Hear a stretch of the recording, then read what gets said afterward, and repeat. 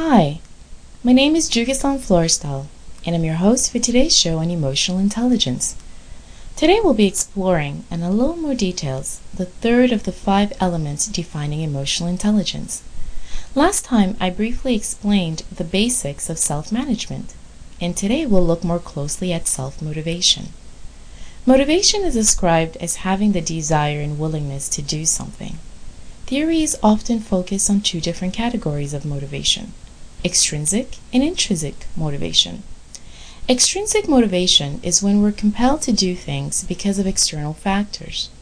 Elements such as incentives, rewards, or even punishments are all considered to be external motivators. In the end, motivation is controlled by someone or something else. Intrinsic motivation, on the other hand, is when we're compelled to do things without the influence of another person or an external factor. We determine for ourselves our own goals and we set our own expectations. Individuals who normally score high in emotional intelligence are highly self-directed and self-motivated. These are people who are natural leaders and do things for their own internal reasons.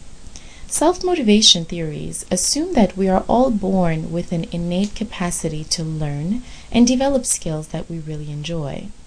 When we experience an environment that fosters enough self-worth and independence, we're more willing to accept the risks involved in trying new tasks, and we're more open to achieving challenging goals.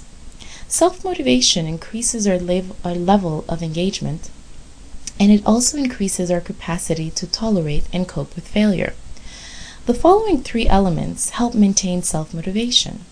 The first one is autonomy. The second is competence, and the third is value. A sense of autonomy is very important because you have to take charge of yourself if you want to make things happen. You can't be waiting after someone else to do it for you or to motivate you to do it. The more competent you feel, the more you want to be involved in what you're doing. So therefore, self-motivation requires that you feel capable of doing what you're doing while knowing that your skill set will continue to improve. Value comes into play as you get a sense of making a difference with the skills that you bring to the table. You feel appreciated for your contribution because you know that it's making a huge impact in your environment, and that works as a wonderful self-motivator. The researcher and psychologist Cyril Uhl conducted studies on what motivates people, and he identified 3 different motivational styles. In the first group, we find individuals who are goal-oriented. They use their skills to accomplish clear, specific, measurable objectives, and that's what excites them. When they know that they are achieving the specific goals and they're hitting the targets that they set for themselves, they are more motivated to continue and to push through challenges. In the second group, we find individuals who are activity-oriented. They engage in activities as a means of socializing and engaging with other people. So therefore, the aspect that motivates them to engage in those activities is the fact that they're going to build more connections. And the third group, we find people who are learning oriented. These are people who engage in activities as a means to learn and to grow. And so therefore, the thing that attracts them the most is how much they will expand as individuals in terms of their knowledge and their personal development. Recognizing the various motivational styles can help identify the approaches that will best satisfy the needs of different individuals. When managers don't pay attention to these factors, they run a high risk of losing their best people.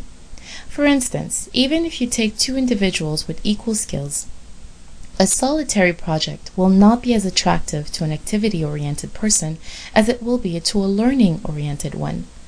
Motivation can be used as a value driver in any company. As a leader, you can unleash a lot of value and productivity within your company if you can keep your team motivated. And it's obviously much easier to impart this to a group of people when you are yourself highly motivated. The good news is that all employees can be motivated.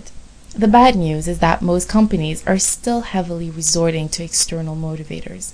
And of course, incentives like promotions and higher pays can be useful for a while, but as previously described, external motivators are not enough to keep highly emotionally intelligent individuals interested and productive.